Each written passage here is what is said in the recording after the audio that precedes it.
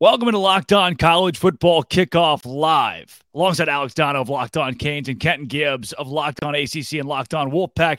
Drake Toll here from Locked On Big 12. Thank you for making Locked On College Football Kickoff Live your lunchtime listen every Friday. Guys, let's jump in. The biggest upset of the week, at least in the top 10, Clemson and Duke. You might remember that I said if Clemson loses to Duke, I would cut off. I think it was my left. Kenton, was it my left pinky toe? You didn't specify which pinky toe. You just said you would cut off a pinky toe. You did specify the tool, however. You said it wasn't going to be a scythe. You said it wasn't going to be a butcher's knife. It was going to be a rusty knife. Rusty knife. Can a man of my word, I am down one pinky toe this week. After saying, and I don't know how many toes I'm going to, actually I do. I have 10 that I can give away this year, but I'm down one after week one. So I'm going to have to start limiting my toe talk. Clemson, Kenton, gets just mauled by Duke. Yeah. And Dabo Sweeney says in response, I like what our offense did. If we do it every week, we go undefeated. I'm not sure what Dabo is on, but I will have all of it. Kenton Gibbs, Duke kills Clemson. So I'll say this, first of all, a little dad joke for you all. I'm sure that your favorite country music singer now is Toby Keith. But with that being said, let's stick to the facts. That was totally uncalled for, Ken. Let's stick to the facts of this thing, though. Let's stick to the facts of this thing because I warned you that this could happen. But more importantly, I think that we need to start drug testing coaches in the NCAA. We need to stop just testing the players. It's high time that some of these coaches get in on it too. Because in what world is what their offense did acceptable? And don't get me wrong, they had over 400 yards of total offense. They won. They didn't turn over the ball a ton, but they turned it over in key moments. Phil Maffa's fumble when they're driving and looking like they can finally make this thing a game.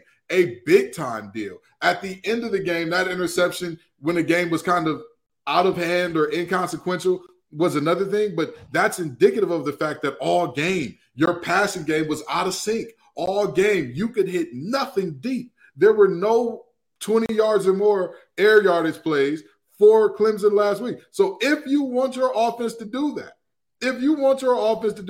I'm sure the rest of the ACC is screaming, yes, Dabo, please give us that offense. Give us that because we've been waiting on Clemson to give us an offense like that. We have been waiting for just this moment, and it's here.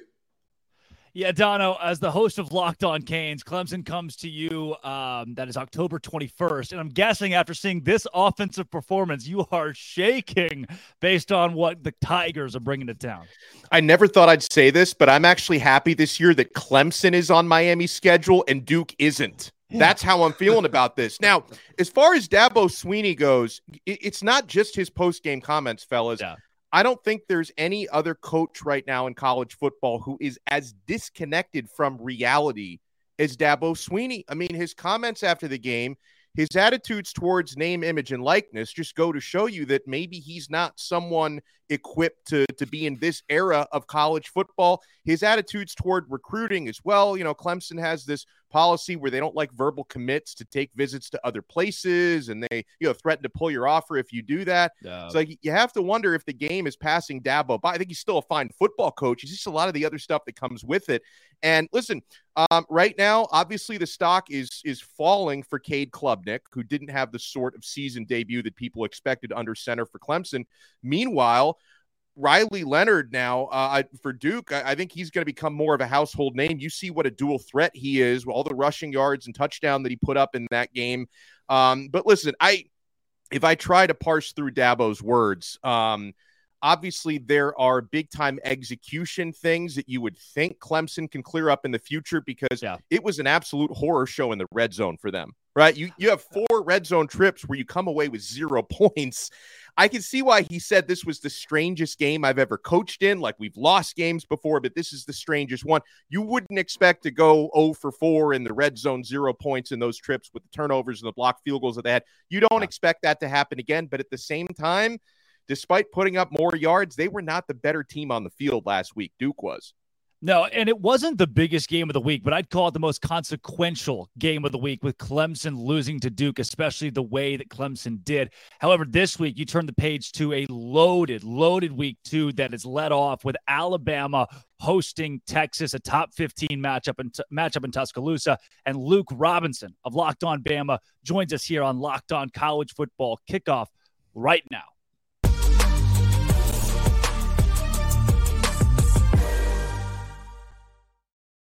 Luke, my man, Alabama and Texas. Last week, the Longhorns were sloppy against Rice. Alabama took care of business. Jalen Milroe, the new quarterback, stepped up big time and showed that, hey, there's a new signal caller in Tuscaloosa. How did you grade his performance, and is that good enough to beat a Longhorn team at home this week? Yeah, first of all, thanks for having me. Secondly, yeah, I think if he performs like that, it's certainly enough to beat Texas. Alabama is still uber talented, and I know Texas is too, but Alabama, in terms of blue chip ratio, if you believe in that type of stuff, and I do, they are up there at number 1 or number 2 in terms of blue chip ratio. So they've got the talent to do it. I think what was so great was Jalen Milroe's command of everything. Look, everybody was judging him on the way he performed against Texas A&M last year. And let me preface all that by saying his performance against A&M wasn't bad. He was forced into a starting role in what many people thought at the beginning of the season would be Alabama's biggest game, nighttime in Bryant-Denny against A&M, a revenge game. It was a big deal. And he was forced into duty. He ended up throwing 3 touchdowns. He had some turnovers. There's no doubt about it. He had some turnovers and he had some shaky moments. But Alabama won the game and he performed admirably. It wasn't a superb effort. It wasn't Bryce Young. But I've been on record saying, hey, I could call Bryce Young the best player in Alabama history. I mean, I don't think that's a stretch. Yeah. So, look, whoever followed Bryce Young is going to be a problem. But, Jalen Milroe put on a show on last Saturday against Middle Tennessee. He accounted for 5 touchdowns. That's never been done by an Alabama quarterback before. So pretty unbelievable. And, I should say 3 passing touchdowns, 2 rushing touchdowns, never been done before. Yeah. But regardless, I think that's enough to beat Texas. And the subplots here, where he was once committed to Texas. He's from Texas. Steve Sarkisian coached at Alabama.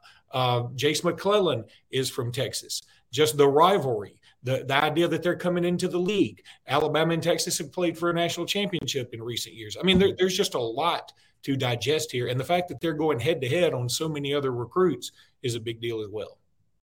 So we don't have anybody from the Longhorns coming on this episode at least. So I need you to speak for both teams right now. Bama wins if, Longhorns win if. Talk to me.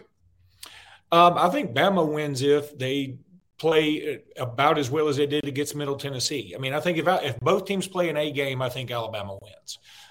If Alabama has a lot of turnovers, if they play like they played against Texas A&M as a whole, I'm not just picking on Jalen Milroe, I think they could easily lose this game. And look, everybody points to last year where Quinn Ewers was picking Alabama apart, and that's true. They were doing that in the first quarter. But injuries are a part of the game. I think everybody could have a what if so-and-so wouldn't hurt in whatever game. Yeah. That's a part of it. But I think Alabama wins if they play their game, if they go out there and establish the run. And look, here's what I was so encouraged about last week. That the questions I had about this Alabama team, I felt like a lot of them were answered. The quarterback play, the wide receivers, there had been a lot of rumors that they had been dropping a lot of passes in practice. They didn't have a single drop in that game. And the things that I thought I knew, the offensive line, very good. The running backs, very good. They didn't perform as well. Jalen Milroe led the team in rushing on 48 yards. That's a little odd. But I do know that those two unit rooms are better than they played. So if they step up their game just a little bit, and as long as there isn't a huge drop-off in Milroe and the receivers and the defense, I feel like Alabama's going to win this thing. Now, conversely, the way Texas is going to win this game is by blocking out all the noise. I mean, if they come in and they can force Alabama into some situations they don't want to be in, a lot of 3rd and longs, I think that Texas can win this game. That's going to be very difficult. And I'm going to tell you, as an Alabama fan, I have no problem admitting this. I mean, we got Alex here. He's from Miami. He knows what I'm about to talk about. Sometimes our home field advantage, though Nick Saban is 102-8 in Tuscaloosa, isn't the same advantage as other places. I know Miami is sort of the same way. Look, you always think about playing Miami at home. Oh, it's so rough. Well, they don't usually have the same crowd unless it's a huge game. And when it is a huge game, that place gets bonkers. And that's going to be the way this is at Tuscaloosa. My co-host on Locked On Bama, Jimmy Stein, lives in Tuscaloosa. And he said the atmosphere around the campus has been bananas. And that's not typical because we're so used to winning every game in Tuscaloosa that we sort of take it for granted, but this is not going to be one of those instances. You mentioned Luke coaching matchup is one of the bigger subplots. Sark going up against Saban, and former Saban assistants are just 2-28 against Nick.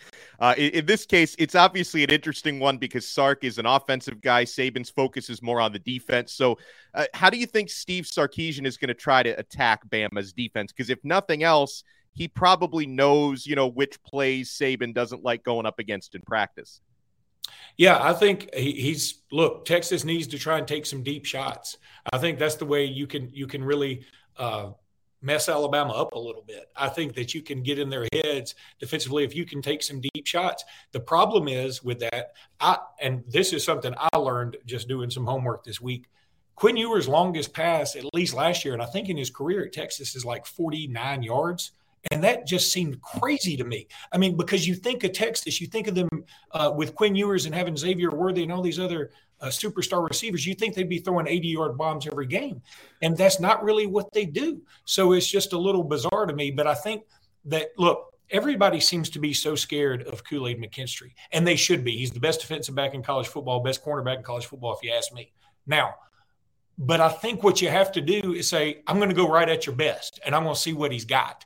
And look, it may not work out. That may not be the best thing. But if it does work out, and if you can get ahead of Alabama by, say, 2 scores and sort of keep it that way for a while and force it where Alabama's going to have to go more into a passing game, and especially an intermediate passing game, because Jalen Milroe, 2 of his completions, he didn't have a lot of incompletions last week, but 2 of his incompletions were in that intermediate stretch, and he didn't throw a lot in that window. He either went deep or he went kind of short, or he took off with the ball. So if you can force Alabama to try and go to that intermediate passing game, I think that's huge for Texas. That's Luke Robinson of Locked On Bama. Alabama and Texas, our game of the week here on Locked On College Football Kickoff Live. Luke, thanks for joining us. I appreciate it, guys. Absolutely.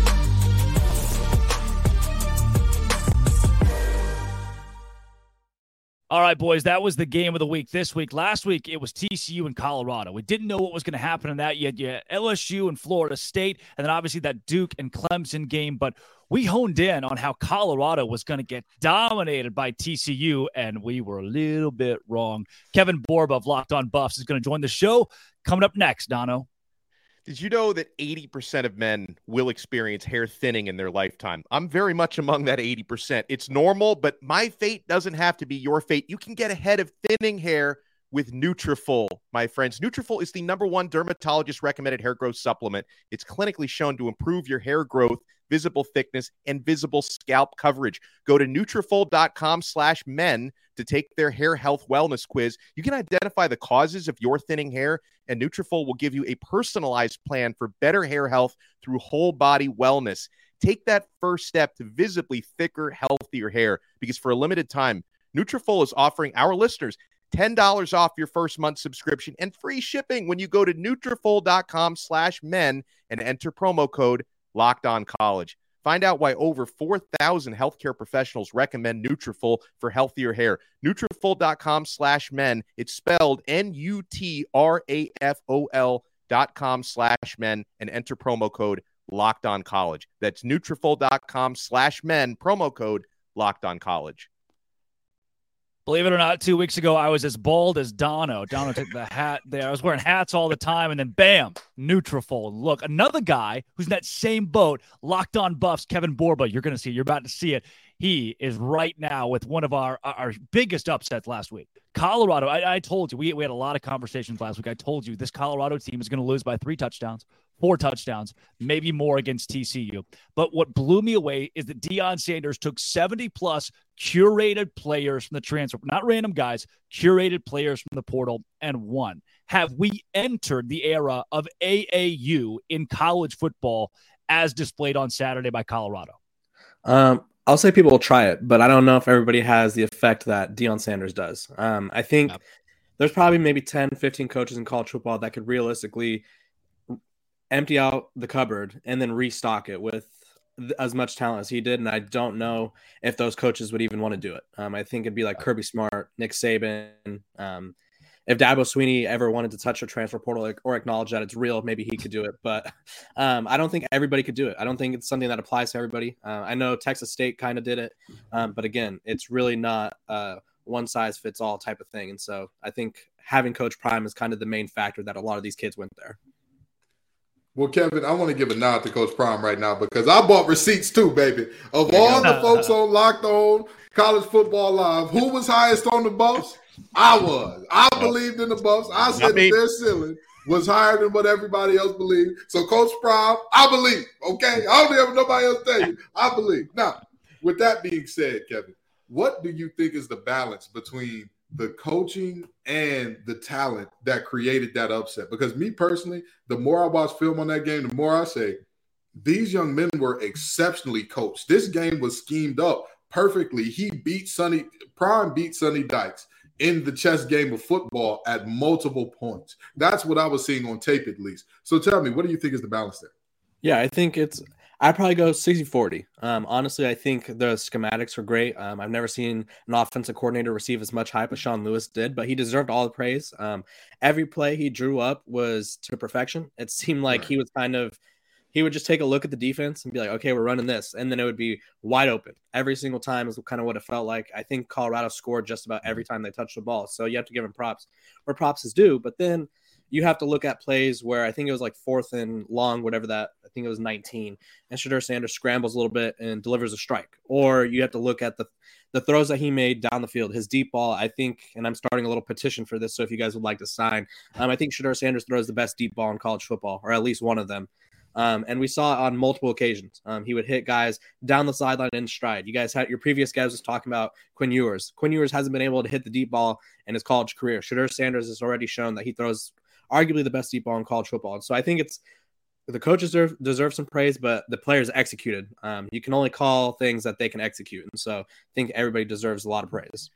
Now, Kevin, unlike Kenton, I was not a believer in the Buffs last week or this season. They're now only one victory away from matching my season prediction, so I'm probably going to be eating some crow this season. So, yeah, my two thoughts watching that win over TCU, number one, how wrong I was. But then number two, I'm watching Travis Hunter, and I'm thinking, this guy could win the Heisman, right? You talk about non-quarterbacks winning the Heisman, two-way player. Hunter played 129 snaps last week. Can he keep up a pace like that through 12 games? Yeah, that was kind of my biggest question too, because I think it was somewhere in the first half. He seemed a little tired, or maybe just wasn't making the plays that he dropped a diving touchdown. Something else happened where all my friends and everybody who was watching the game as well was like, is he tired? And I was like, it kind of looks like it. But after the game, he said he could play another game that day. So I think it's just a matter of keeping him fresh at all times. I don't know if they're going to try to keep him out for all 150 snaps every single game, but why would you not? If he says he's ready to go, I think you got to trust him. I think he's a playmaker. He's a difference maker. I think the biggest play that stands out was a diving interception. I saw somewhere that he covered about like 6 yards on that play where he dove to catch the ball. And I think when you look at that play, you're like, why would Chandler Morris throw it that way? Well, Travis Hunter was nowhere near where Chandler Morris was trying to throw it. That's just how quickly he covered ground. And so Travis Hunter needs to be on the field as much as possible. I do think the Heisman hype is legit. If he plays like this every week, I don't see why he shouldn't at least be in New York at the very minimum. I don't think we've ever seen someone who has this kind of effect on both sides of the ball. His stats for receiving have already essentially surpassed Charles Woodson. If everything goes right, he'll pass Charles Woodson by tomorrow.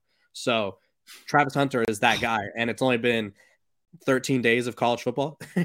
That's Kevin Borba of Locked On Buffs. Borba, thanks for joining us. Buying last-minute tickets to sporting events should not be stressful. Folks, I've been buying tickets day of events at game time. Flash deals and last-minute tickets, they've got the best ones at Game Time. Easy to find and buy tickets for every kind of event in your area. That includes concerts. I'm taking my son to Disney on Ice tomorrow. Got my tickets at Game Time. Forget planning months in advance. Game Time has deals on tickets right up to the day of. Get those exclusive flash deals, and the Game Time guarantee means you'll always get the best price. If you find tickets in the same section and row for less, Game Time will credit you 110% of that difference. So download the Game Time app, create an account, and use code LOCKEDONCollege for $20 off your first purchase. Terms apply. Again, create an account and redeem code LOCKEDONCollege for $20 off. Download Game Time today. Last-minute tickets, lowest price, guaranteed. Dono, I had no idea you were taking Dabo Sweeney to Disney on Ice this weekend. There are so many games around the nation that stand out in week 2, folks. Let's get some more insight into the biggest games from our biggest conferences in this week's Conference Confidential. We start with Craig Sheeman of Locked On Big Ten.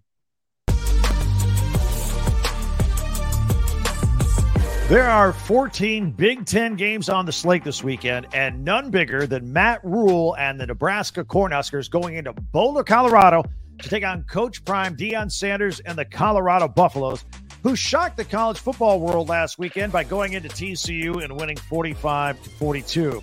Nebraska's coming off yet another one-score loss, this time to Minnesota, 13-10. Here's the deal. I think Nebraska's defense is much better than TCU's. I also think that Nebraska quarterback Jeff Sims and running back Gabe Ervin can run the football. I don't know if you noticed, but TCU ran for 262 yards against Colorado's defense. I think it's there for the taking. Bottom line, I think if this is a high-scoring game, some sort of shootout, then Coach Prime and Colorado are 2-0. And who would have thought that a couple of weeks ago? If it's a lower-scoring game with some actual defense in this game, I think Matt Rule gets his first win at Nebraska. By the way, Vegas has the over-under at 59, so it thinks it's going to be a little bit of a higher-scoring game. They also have the Buffs at -3 on this one. Youngstown State is at Ohio State. I call this the Jim Tressel Bowl, given his importance to both institutions over the years. Kyle McCord and Devin Brown will both play quarterback for Ohio State. Devin Brown will play a lot more than he did last weekend in Bloomington against the Indiana Hoosiers.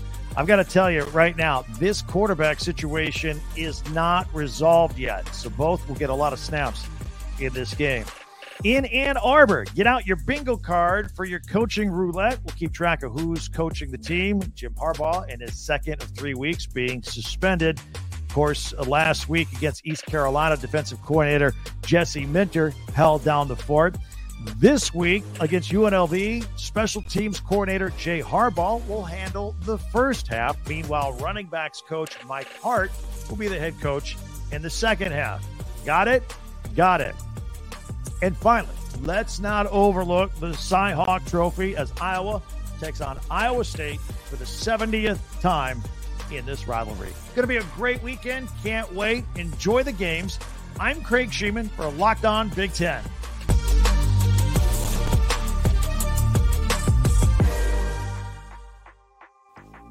Week 2 in the college football world is upon us, and all eyes will be on Boulder, Colorado, as the Cornhuskers of Nebraska travel to take on Deion Sanders and the Buffs. Spencer McLaughlin here for Locked On Pac-12. A lot of great games across the Pac-12 non-conference slate this week. A lot of big opportunities, but perhaps none bigger than the chance for Colorado to progress towards a 3-0 start before conference play begins on September 23rd at Oregon. They host USC the following week, and they have a chance to show that week 1 wasn't a fluke, that TCU isn't a pullback team in a major way, but that Colorado is just that good. Shedeur Sanders set a school record in his first game as a Buff with 510 passing yards. He was darn near flawless, throwing 4 touchdowns, no interceptions, executed the offense at a really high level. Thing to watch in this game is Nebraska's offense against Colorado's defense. The Buffs allowed 42 points and needed 2 red zone maximum turnovers of TCU in order to hold them to 42 points on the road. A Nebraska offense, meanwhile, that managed just 10 points against Minnesota in week 1. Is a weakened Buffs defense going to be exploitable for what appears to be a weak Nebraska offense? Or is the Buffs defense going to make strides from last week, their offense perform at a high level, and they end up winning the game? It's going to be a thriller either way. The home opener for Coach Prime was always going to have a lot of interest and hype and intrigue. And somehow with that week 1 win at then 17th ranked TCU, Colorado has upped the ante on how excited and interested we all are to watch the Buffs play in front of their home fans at Folsom Field this weekend. Don't sleep on other games across the Pac-12 like Auburn and Cal, Oregon, Texas Tech, Utah, Baylor, and how about Arizona State? Just a 3.5-point underdog against Oklahoma State. Something smells a little bit fishy there, but should be a really, really good week in the Pac-12. And definitely don't forget Washington State hosting Wisconsin. A lot of great games and a lot of great opportunities for the Pac-12 as they look to stay undefeated in the non-conference slate in week 2.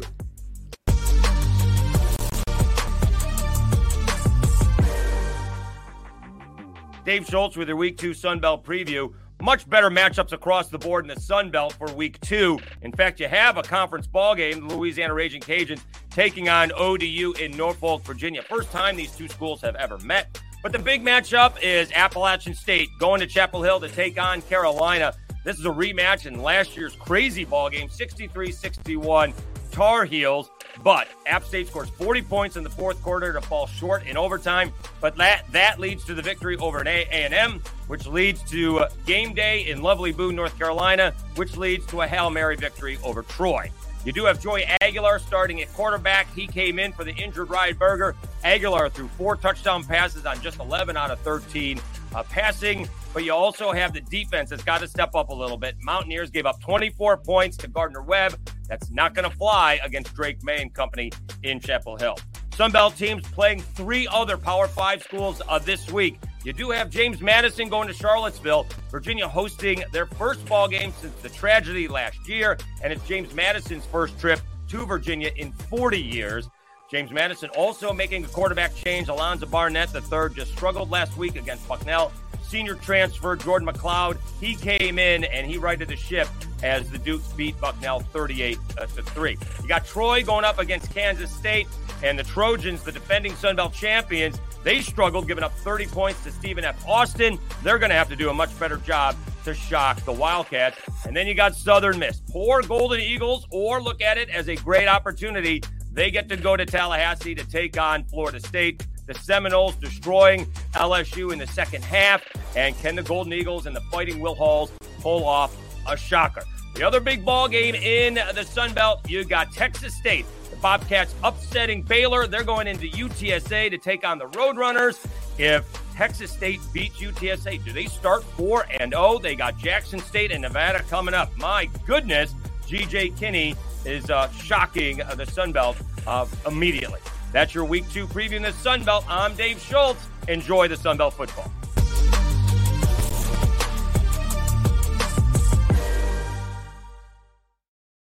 That was our look around the country here on College Football Kickoff Live with Conference Confidential. Now, guys, it's time for Sell Me Why. 5 or 6 games where we're going to tell you, we can help sell some of these on why the spread is where it is and who's going to cover. We start with Ole Miss -6.5.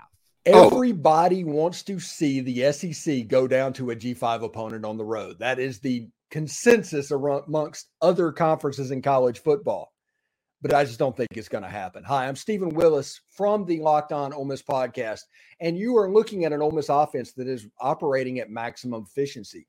Willie Fritz and the Tulane Green Wave are going to have to perform at an extremely high level to keep Ole Miss off the board. This is a game that, even as good as Tulane is defensively, could see Ole Miss scoring 40 or 50 points. And with the line being as small as it is, I don't think that Tulane's offense is going to be able to match it.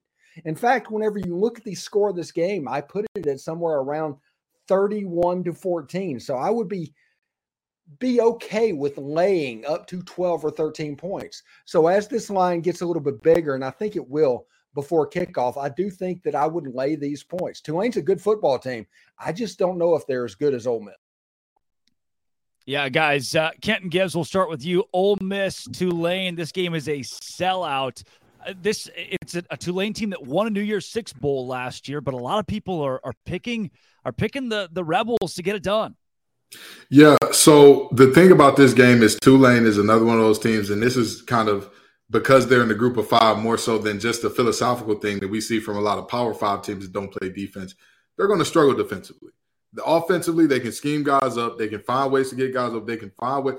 I enjoy watching Tulane's offense because whatever they want to do, they find ways to effectively do it. If they want to get the ball to the perimeter in terms of the running game, they find a way to do so. If they want to scheme up, hey, we're going to keep hitting you laterally until all of a sudden you got two high safeties and now we can gas you vertically, they're going to do it. And so I could see Tulane saying, hey, not today.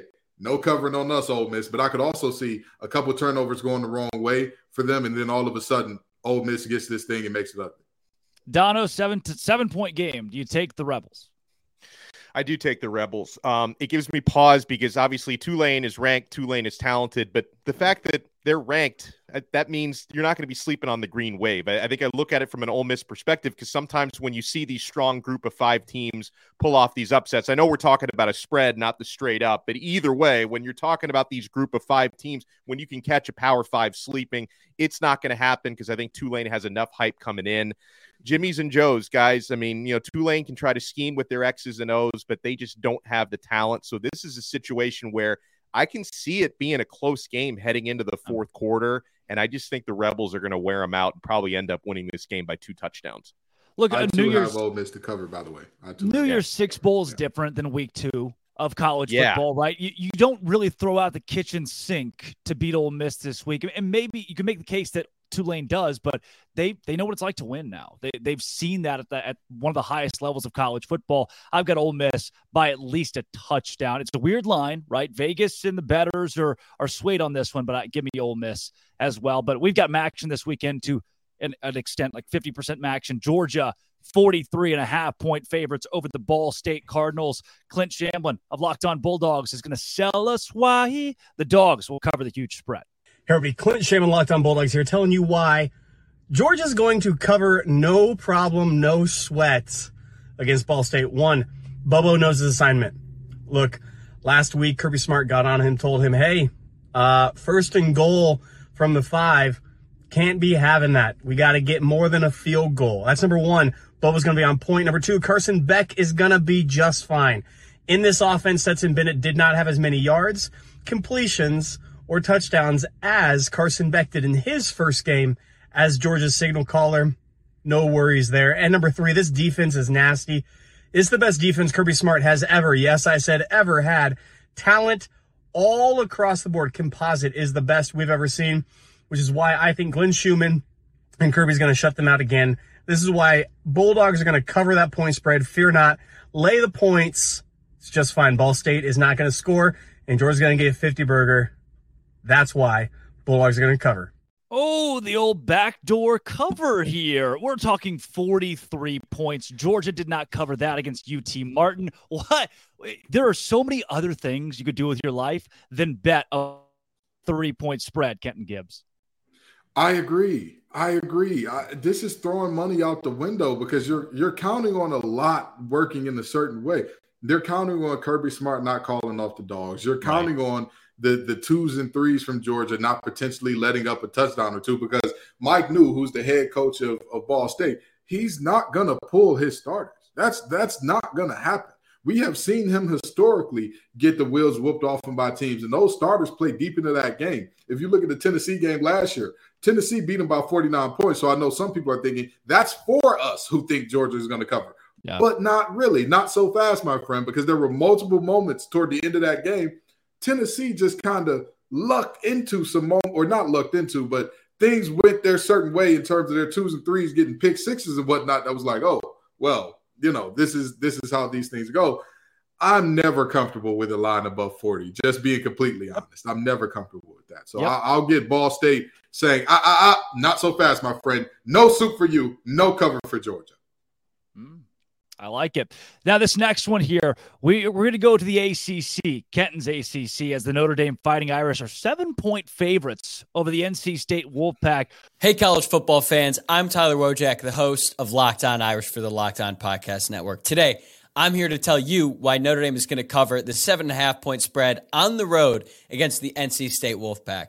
Like always, it starts with the quarterback, and Sam Hartman has been practically unstoppable in his first 2 starts for the Irish, leading the offense to 11 touchdowns out of 12 total drives.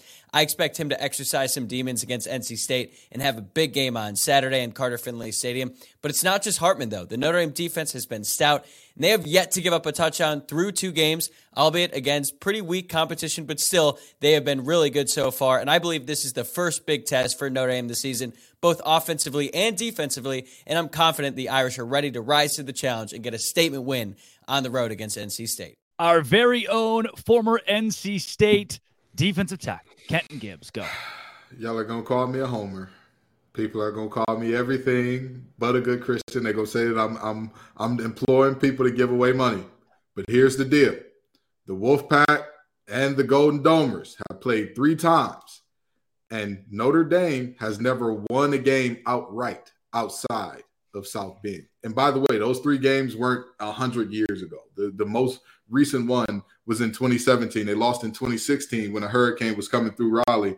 NC State wins 10-3. Guess what? There's supposed to be another hurricane that is on the brink.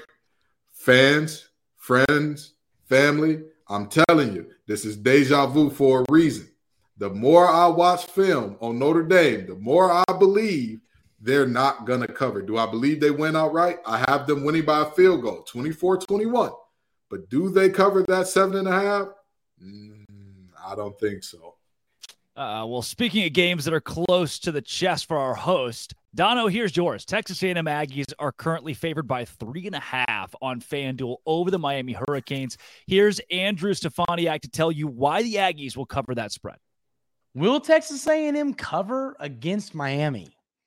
Man, it's a tough one. It's a good question.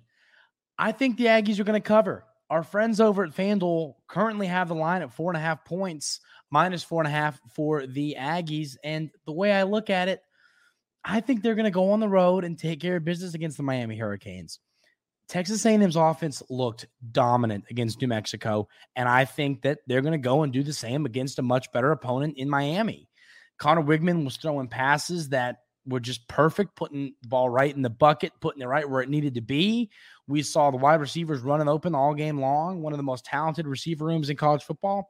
I think you're going to see that repeat itself. Texas A&M's hopefully going to have more of a rushing game against the Miami Hurricanes, and the defense, I think it's going to come down to whether or not you can stop Miami's rushing attack. If you can do it, the Aggies win, and they cover the 4.5-point line. Well, comparing backdrops between Locked On Canes and Locked On Aggies, Alex Dono covers. Do the Canes cover this Saturday? I think they do cover. And the magic number, I mean, it had been earlier in the week 3.5. It's at 4.5. I think this game is going to be decided by 3 or 4 points in either direction. So I look at that number. I feel comfortable taking Miami. Texas A&M hasn't had a great road record under Jimbo Fisher in bigger games. And the big thing, I thought that Andrew, he hit the nail on the head when he was talking about stopping Miami's rushing attack, because that's been an area where the Hurricanes have been completely revolutionized. They've added 3 top-tier offensive linemen since last year, Javion Cohen and Matt Lee in the transfer portal. It's funny because the Hurricanes actually have a true freshman starting at right tackle. And normally you'd say that's kind of a liability. But in the case of Francis Maui-Noa, former 5-star recruit out of IMG Academy, he's been blowing everybody away so far at his time at the U. And most importantly, Miami can basically go 4 deep with starting caliber running backs. And this is a time in the season when everybody, at least all those 4, are still healthy right now. When you talk about rotating between Henry Parrish, Mark Fletcher, A.J. Allen, and Don Chaney Jr. And Texas A&M, as talented as their defensive line is, fellas, because they've got 5 stars all over the place, basically 2 deep. They were brutal against the run last season. Different coaches, a lot of the same personnel. And New Mexico had a little success running into the teeth of their defense last week. So Andrew was right on. The Texas A&M stopping Miami's running game is a big key. I'll look at it on the flip side. As far as the Miami Hurricanes go, trying to slow down the Aggies passing game. That's going to be where Miami either covers that 4.5-point spread or not, because that trio of wide receivers that the Aggies bring to the table with Evan Stewart, who was suspended against Miami last year, Noah Thomas, who's 6'6", and Anais Smith, who's just a gadget, all-purpose guy, does a fantastic job. Miami's got to pressure their quarterback, Connor Wigman, and I believe the Hurricanes have a defensive line where they're able to do that, I think, on a somewhat consistent basis, make him feel a lot more uncomfortable than he did against New Mexico. I think this is going to be a good game, fellas, and I think, I did go on record picking Miami to win by 3. It could obviously go the other way, but I think it's going to be close. I think this is going to be a 3 or 4 point game, and Miami does cover. Yeah, not to be left out, I'm ready to be heard again. The Baylor Bears and the Utah Utes. Utah opened as a 4-point favorite. It has now jumped to 8. It is doubled. I'll be in the house at 11 a.m. Central Time between Baylor and the Utes with Kyle Whittingham. Give me the Baylor Bears plus 8. They were terrible last week. They lost to Texas State. Who does that? One of the worst upsets in college football's recent memory for a Power 5 team. But I'll tell you this. Sawyer Robertson, a Mississippi State Mike Leach quarterback, is starting for Baylor this week. His high school coach, a storied high school coach in Texas high school football, came on our show on ESPN Central Texans and said, this kid doesn't need an offensive line. He'll do it by himself. I think we got an old Tom Brady, Drew Bledsoe situation brewing in Waco. Baylor might lose by 45, but Sawyer Robertson might just win the game. That's why I like Baylor plus 8. That's a heart pick. Kenton Gibbs said he's not biased. I am. Sawyer Robertson plus 8 this week against the Utah Utes. Now, coming up next, the NCAA has done what the NCAA does best, and that's make terrible decisions that don't make any sense. This one comes from the ACC. This is Locked On College Football Live. That's Alex Dono. That's Kenton Gibbs. I'm Drake Toll, breaking down everything from last week in college football and everything coming up this week. Now, one of the biggest storylines from the NCAA in their very finite wisdom, they have denied UNC wide receiver Tez Walker his eligibility for the 2023 season, and Mac Brown was furious, rightfully so. Somebody else who's also not very happy about it, Isaac Shade of Locked On Tar Heels. We'll take you there now. Breaking news. The committee reviewing UNC wide receiver Tez Walker's case has voted to deny the reinstatement of his eligibility, meaning that Tez Walker will not play for North Carolina this season. This comes a day after the NCAA's tone-deaf tweet about supporting student athletes in their mental health. A biting statement coming out from head coach Mac Brown, quote, "I don't know that I've ever been more disappointed in a person, a group of people, or an institution than I am with the NCAA right now. Plain and simple, the NCAA has failed Tez and his family, and I've lost all faith in its ability to lead and govern our sport." In a quote from AD Bubba Cunningham, this decision undermines the fair treatment of student athletes and further erodes the public's confidence in our national governing body. So what's next? Will we see legal action? Will Carolina accept this news and move on? We'll find out. But on Saturday, the Tar Heels host App State and will do so without Tez Walker. Yeah, nothing shocking from the NCAA here, guys. This is something that's been an ongoing problem. One thing that I like to mention, there was a tweet from the Baylor football account, who, again, I try to support, that said, starting year 7, one of their defensive guys, starting year 7, in what you got 25-year-old players who have gone to 2 or 3 different schools that are eligible to play for different teams, but Tez Walker can't play for UNC. Kenton Gibbs, not shocking, still abysmal.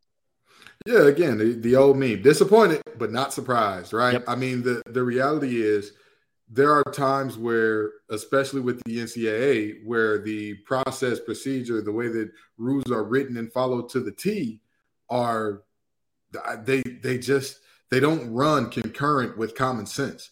Yes, it does not make sense that guys are allowed to play 7, 8 years, whatever the case may be. However, by the lay of the law, by the rule of the law, they got a couple of hardship waivers for whatever reason in terms of injuries or whatever the case may be. Yeah. And they got a COVID year maybe, which we're seeing the back end of guys with COVID years. That's finally starting to wane off a little bit, but we're seeing that as well. And then you combine that in with the fact that they're graduate transfers. Graduate transfers have an entirely different ball game in terms of where they can and can't go and how they can move than undergrad transfers. But in this Tez Walker situation in particular, the thing that I find so important about this, so disgusting about this, is the fact that his first transfer was away from a school that didn't have football that year. No, he committed to North Carolina Central out of high school. They canceled their season because of COVID. That should have been reason enough to say, hey, this doesn't count as his one free transfer. It shouldn't be, well, his grandmother is sick and that's why. No. Even if we're going by the law of the land here, if that team did not participate in football when he came, why would he stay? With all due respect to NC State, I got my degree from there without having financial hardship. I just gave him 3 attendance, more than most people ever will, but that's another story for another time. The reality is very simple. Without football, I would have been in Raleigh. If when I got down here, they said, hey, Ken, COVID is happening and we're not going to be playing football. Oh, okay, y'all be real. Y'all stay easy. I'm not going. I'm in the words of Magic Johnson, I ain't going to be here. Okay, That would have been me. So I think that it's flatly preposterous to look at that situation, look at this young man and say, hey, that still counts as one of your transfers. That's nonsensical to me. Donna, we're in an era, too, where anybody can transfer for anything. I don't know why we're picking and choosing these things where Colorado's got 73 players. The NCAA says nothing, does nothing, which I think is the right call. I mean, if these kids want to transfer somewhere else, it's whatever. In an age where NIL is so popular, where the parity in college football, to me, is getting better outside the top 10, which, again, conversation for another time, but everybody outside of that top 5 or 10 is beating up on one another. And now we're picking the most random little battles, the best kids, and saying, hey, no, we don't think you should play. The inconsistency is the first thing that really drives me crazy. I don't know if they have like different arbitrators that all look at different cases, and maybe it's like which umpire you get at a baseball game, right? The strike zone is bigger or smaller depending on who it is reviewing your case. But, to deny a young man, and Kenton was so right to describe the first-time transfer was because the football program was canceled, and the second-time transfer is to be closer to a sick family member, closer to home. It's like, how do you look at that and deny it? And I'm with you, Drake, like the Colorado thing, it doesn't upset me, but at the same time, the inconsistency does, where you basically allow an entire roster to be built off transfers who are allowed to play immediately. And then you decide to deny a young man a waiver under these circumstances. It's crazy. The other part about it that bothers me is it's very obvious the NCAA, they're trying to flex what little power they have, because they're losing control of their own sport, of their own athletic landscape, right? Where, they hate not having really any control over name, image, and likeness, which takes a lot of control away from their recruiting rules. And so now it's like the little power that they have left, they need to show these players and these teams who's boss by flexing that power. It's very upsetting to me. And I know we had a little talk about this last week, but the years go on with the way that, the conferences now and the universities are getting so much power. At a certain point, you're going to look at the NCAA and say, why do we need them again? Like, exactly what do they actually do to make our situation better? So that's where I'm at on this. It's troubling to me. Yeah. And we could sit and have this conversation for a half hour, Kenton, but nothing's going to happen. This is not going to change. And there are 2 things that I want to talk about real quick before we got to move on from this. Number one, the NCAA doesn't realize this, but decisions like this are driving toward that singularity thing that Chip Kelly was talking about, where football is a separate entity altogether. Yeah. We are looking at a multi-billion-dollar business, and you're regulating where some of the stars can and can't go, when they can and can't play. I'm going to tell you this, in these great United States of America, in the mainland and in Hawaii and Alaska, if it's enough money behind it, it will find a way. They say life finds a way. Well, money finds a way in America, baby. And there's too much money in this thing for the NCAA to continue making these rules arbitrarily. And second of all, I'm going to say this, and this is the NC State and me talking a little bit, and I'm going to be 100% honest about that. It is not right the way that this has garnered not only national, but the way that this has been treated locally. The way that we have the governor writing letters to the NCAA, the way that it's one of the biggest stories that's leading the sports block on the Central North Carolina news stations and all that. Where was this energy for the other players in the state who had similar situations? When Chandler Zavala of NC State was told that he wasn't going to be able to play, and he had only played 3 games and got hurt and didn't get an injury waiver, which literally the injury waiver says if you play less than 16 quarters of football. Now, maybe it's just me. The 3 games that he did play, none of them went into overtime. We didn't get free football. So I don't understand how 4 times 3 became over 16. Nobody, the governor didn't write a letter for him, but he did for Tez Walker, who went to his alma mater. I didn't see WRAL breathing down people's necks to talk about that. I didn't see none of the news stations, ABC 11, WTV, I can't remember the other one, WNCN. Nobody was here talking about that. Cam Hayes going to ECU. Nobody's talking about that. Cam Woods going to NC State. Nobody's talking about that. And those players are in very similar situations where they're not going to get waivers either, most likely. And for whatever reason, Tez Walker seems to be the spark plug that has got everybody around the nation swept up and wrapped up in it. Things that make you go, Yeah. But, guys, it's time to whip around some of the poppiest, biggest headlines in all of college football. We'll take you around the nation with our czar of Locked On College. We have Heisman. Do we have a Heisman frontrunner already? Is it over in Colorado? Zach Blackerby, let's go.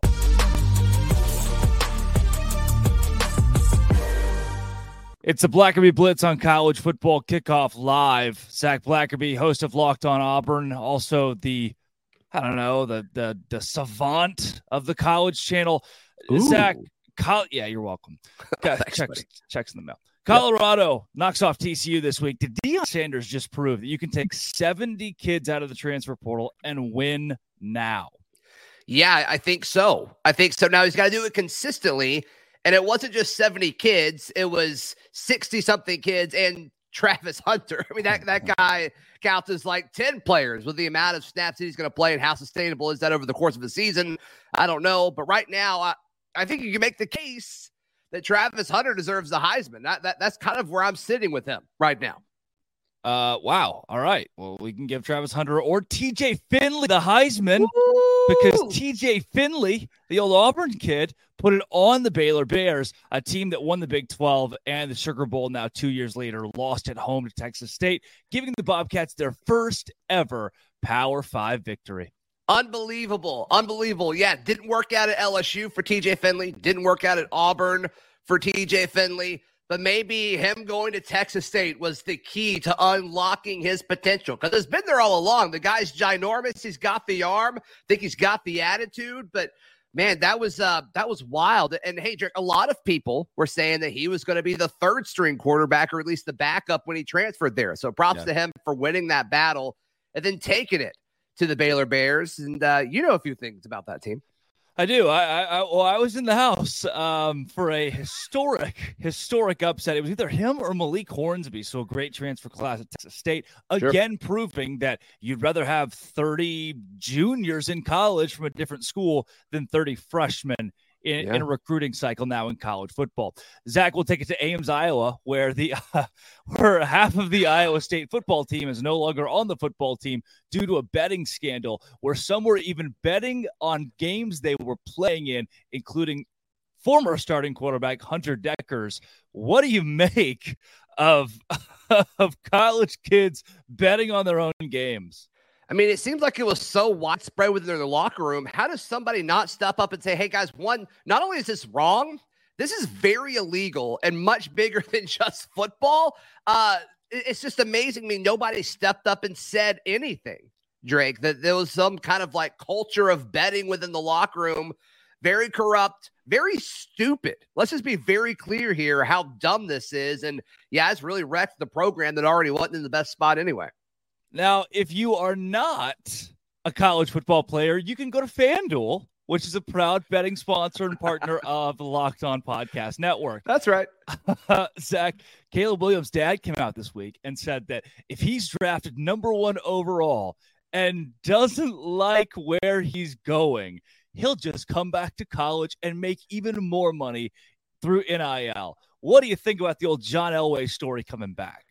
Well, he's getting money, from Nissan because of the Heisman House? He's getting money from Dr. Pepper. It seems like that commercial's on my TV every time a football game goes to a commercial break. So I'm sure he's being well taken care of. And I think this is some of the beauty of NIL. I think we saw it most impact college baseball when a lot of guys chose to not go play in the minors for $20,000 a year, when instead they can make $20,000 a year and also have all this access, to the college facilities. I think you're going to see some guys say, no, my gig right now is better than if I were to go to the NFL. And I think you're going to see it more in the later rounds. It's kind of interesting seeing it with a potential number 1 overall pick. But when you win the Heisman, you get that cheddar from more than just your school's collective, Drake. And I think, I don't know if he's going to necessarily make more in college, but look, I don't know if I'd want to go play for the Cardinals either. So I do not blame Caleb Williams if this is all true. Well, look at Shedeur Sanders at Colorado. He gets the win at quarterback, and now he's multi-millionaire through NIL, making more money than Joe Burrow's base this season. Does that show, hey, look, we're at an age, the longer you stay in college, the better if you're that guy? Yeah, if you're that guy, it's all about, the name, image, and likeness. I think NIL shifted to, almost some pay for play with all these collectives popping up. But it is more than that. At the core of it, it is still about NIL. And these folks that are making a lot of money, I cover Auburn, Suni Lee, the best gymnast in the world. She's a gold medalist, for the most recent Olympics. She made a ton of money, but it really wasn't from Auburn. It was from Dancing with the Stars and all these other big brands that partnered with her. And if you're that big, you deserve that sort of money. And you probably have more freedom to do that at the college level than you would in the NFL. Couple more, Zach. We'll take you back out to the South. Clemson Tigers got drubbed by the Duke Blue Devils. Yikes. And Dabo is in Spain without the S. What do we do about Dabo Swinney? I think you got to start asking the question, if he doesn't have the best quarterback in the country, how good of a coach is he actually? I mean, this is a guy who had loaded teams with Taj Boyd, and he was throwing to guys like DeAndre Hopkins and Markevius Bryant, I believe, was on that team as well. Andre Ellington, and they couldn't get it done with that roster. But hey, Trevor Lawrence was really, really good. Deshaun Watson was really, really good. Kind of makes you wonder, if he doesn't have the best quarterback in college football, how good of a coach is he? Chad Morris is on staff. That's all you need to know, Zach. Oh, my gosh. Why do people keep hiring him? It doesn't make any sense. Offensive assistant at Clemson. Last but not least, you sent me this name incorrectly when you texted it to me. It's not Jaden Ott. It's Jaden Ott of Cal. The Bears said the name Auburn means nothing. Zach, it's your one Auburn headline of the week. I appreciate it. Are you fearful of the Cal Bears this week? I'm not. I'm actually less fearful after he's kind of shooting his shot.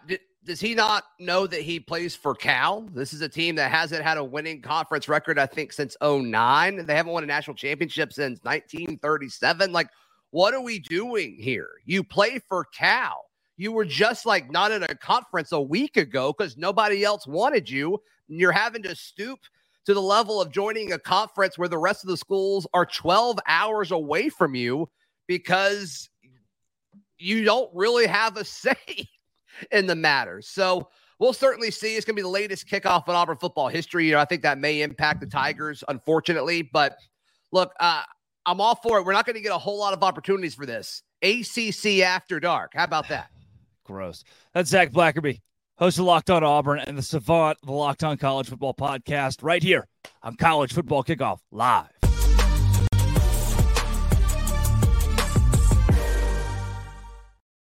Wouldn't you know, that was me on Tuesday, and thanks to Nutrafol, this is me today.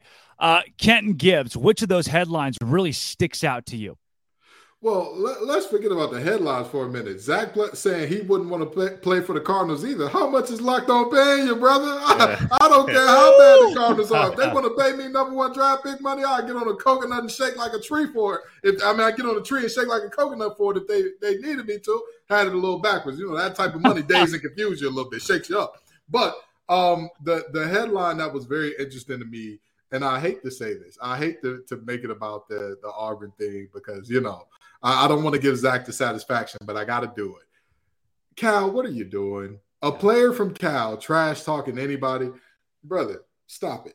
Stop it, okay? Unless you're talking like future earning potentials after school, unless you're talking about, hey, we're going to start more startups than you quicker than you can think of, and even then, you might not want to talk to Stanford. What are you doing, brother? You play at Berkeley. I 1,000% agree with Zach. There are certain schools, hey, sit there and eat your food. Cal is one of them. Not only did Cal have to go to a conference 12 hours away in the ACC, but Zach forgot to mention they're taking a reduced cut They're coming in literally saying the ACC basically looked at y'all and said, well, it's 2 a.m., the bar's closing down, and you're the only person left.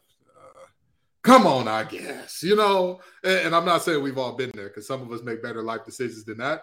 I'm not going to say which side of that fence I'm on, but you never want to be there. You never want to be that person getting picked last. It's the ugliest and nastiest thing there is, and Cal ended up being that. So maybe, just maybe do something special beyond have Deshaun Jackson on the cover of a game over a decade ago, as your school's latest highlight in football. Just saying. Guys, last week we laughed and laughed that the level 2 lock of the week was West Virginia plus 20.5. And West Virginia did not cover 20.5. We all had it right, but we take it back to our betting experts we heard earlier from Locked On Ole Miss host Stephen Willis on why he thought the Rebels would cover. And Lee Sterling, your boy Q, Locked On Bets, they see this matchup with Tulane and Ole Miss a little bit differently. What the WTF? How about a top 25 matchup between Ole Miss and Tulane? Both teams come in 1-0 on the young season. FanDuel.com line on this one. Ole Miss minus 7.5 versus Tulane. Break this one down for us, Lee. Yeah, Tulane has been thinking about this game. It's what I call the circle game since they lost 61-21 in 2021. Popular pick last week of handicappers around the country was for South Alabama to knock off Tulane. People don't realize Willie Fritz, amazing coach. He coaches these kids up. They don't get in trouble. They do it the right way. They develop, and they have a home field advantage. How about this? Last 4 seasons, they're 16-4. 16-4 against the spread here at home. Ole Miss can't stop decent offenses, and when Michael Pratt, the Tulane quarterback, is healthy, he is one of the best college quarterbacks in the country. He's their emotional leader here, and it's going to be sold out. They built this small stadium, like 30-something thousand, and every seat will be sold. I think it's going to be a great game, but 7.5 points at home, way too much. I think Ole Miss escapes 34-31, but I'll take the points here in the Green Wave. Oh, man. Yeah, I love it. 30,000 people sell out. Yeah, that'll get Ole Miss here. Half the fans are going to be Ole Miss fans. My level 5 lock of the week, I'll put my toe on it. Give me the Ole Miss Rebels minus 6.5. I think our entire panel is going to agree. I already said it earlier, so I can't disagree, Drake. I did say earlier, I think Ole Miss covers. I think their talent is going to let them pull away in the fourth quarter. So do you put the toe back on if Mississippi State comes? Like, how does that work? I get a toe back. Canton, I get a toe back. I don't know if rigor mortis was set in the toe by that point, and it'd be. I don't even know what that means, Kenton. I don't even you're using French words now. What are we doing here? Fair enough. This is America. I'll speak American, and I'm going to speak some very plain, locked on level 8 host talk here. The truth is, I don't know why our locked on bets guys want to cost these people money. I don't know what's going on. I don't know if they got an inside deal with FanDuel or something. Like, hey, we'll feed them bad info. Y'all put a little extra in our pot. But boy, I'll tell you what, I don't see. Again, is it possible? Is there a world in the multiverse where Tulane makes that type of game? Sure, but I think the most likely outcome here is that Ole Miss, Tulane plays them close. They keep it close, but Ole Miss just pulls away late, and they pull away enough to where they cover. I love it. 2-minute warning, guys. 30 seconds. Dono, your biggest take this weekend. My biggest take this weekend is that I don't hear Miami getting a whole lot of respect. I mean, I guess it's not too surprised that the Locked On Aggies host is going to pick Texas A&M to cover. Yeah. Chris Gordy, he's caping up for the SEC. He's got Texas A&M covering no problem. I am really, really curious to see how that game between Miami and Texas A&M plays out at 3:30 p.m. tomorrow at Hard Rock Stadium. But, this reminds me, we had a conversation about Colorado and all the new scholarship players. 30 seconds, Dono. All right. Well, Miami's got a much different roster this year, and I think it's going to be a much different game. Kenton Gibbs, he cut into your time. 28 seconds.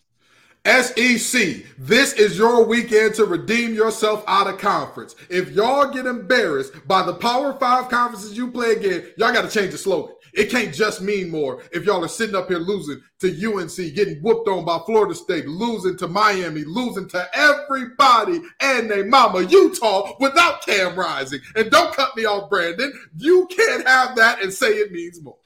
Boom. The Big 12. Texas Tech beats Oregon. Baylor beats Utah. Texas beats Alabama. The trifecta to cover up a terrible weekend last weekend. And I'm not biased. Neither is Alex Dono of Locked On Canes. Kenton Gibbs of Locked On ACC.